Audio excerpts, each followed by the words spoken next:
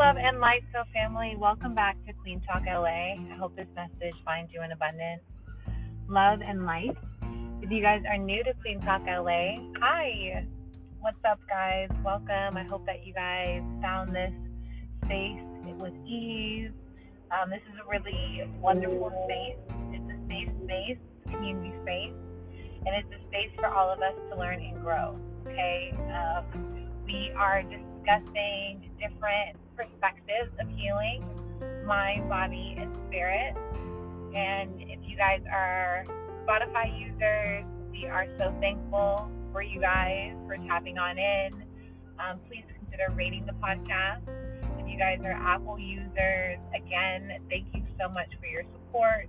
You guys have the capability to write reviews, which means you guys can ask your questions and tap in and potentially see them on this podcast that following week. So it's a really great way to learn and grow as a community.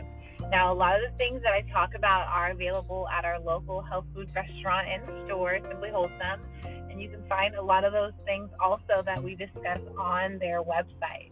Now, please keep in mind that this podcast does not negate or eliminate any kind of Western medicine. Remember that we want to be wise. We want to just look at all of our options and then make the best decision for ourselves.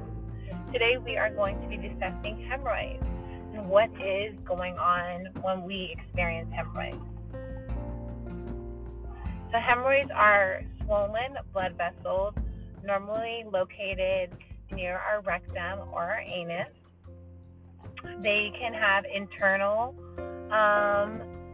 hemorrhoids that's in the inside your rectum, and there can be external ones that can be under the skin around the anus. Okay? And the exact cause of hemorrhoids is really not clear. There can be a number of things that can affect the development of hemorrhoids, so we're going to discuss some of those things today. First things first, and this is going to be one of the most popular, is straining. Straining during your bowel movement, putting excessive pressure on the rectal area while trying to pass stool can lead to a development of hemorrhoids. There can also be chronic constipation or diarrhea. When we experience both the irritation within the rectal area, it can contribute to a formation of hemorrhoids. Pregnancy, there's been lots of studies that say that with an increased pressure on the pelvic area, the pregnancy can lead to the development of hemorrhoids. Okay, so that's why a lot of moms will have aloe in there. I highly recommend the super juice. Ladies who already know, y'all already know, okay? But that super juice, taking that internally, that's for men and women, okay? But it's just great for the body. Another thing that can lead to hemorrhoids, unfortunately, is being overweight.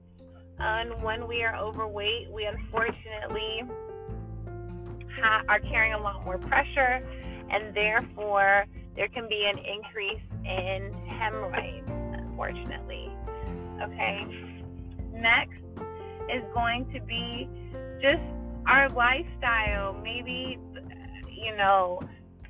experiencing different kind of experiences that can lead to us, abusing the body, not being nice to the body, not being kind to the body, forgetting the body, is our friend, and that can happen when we are just traveling through life.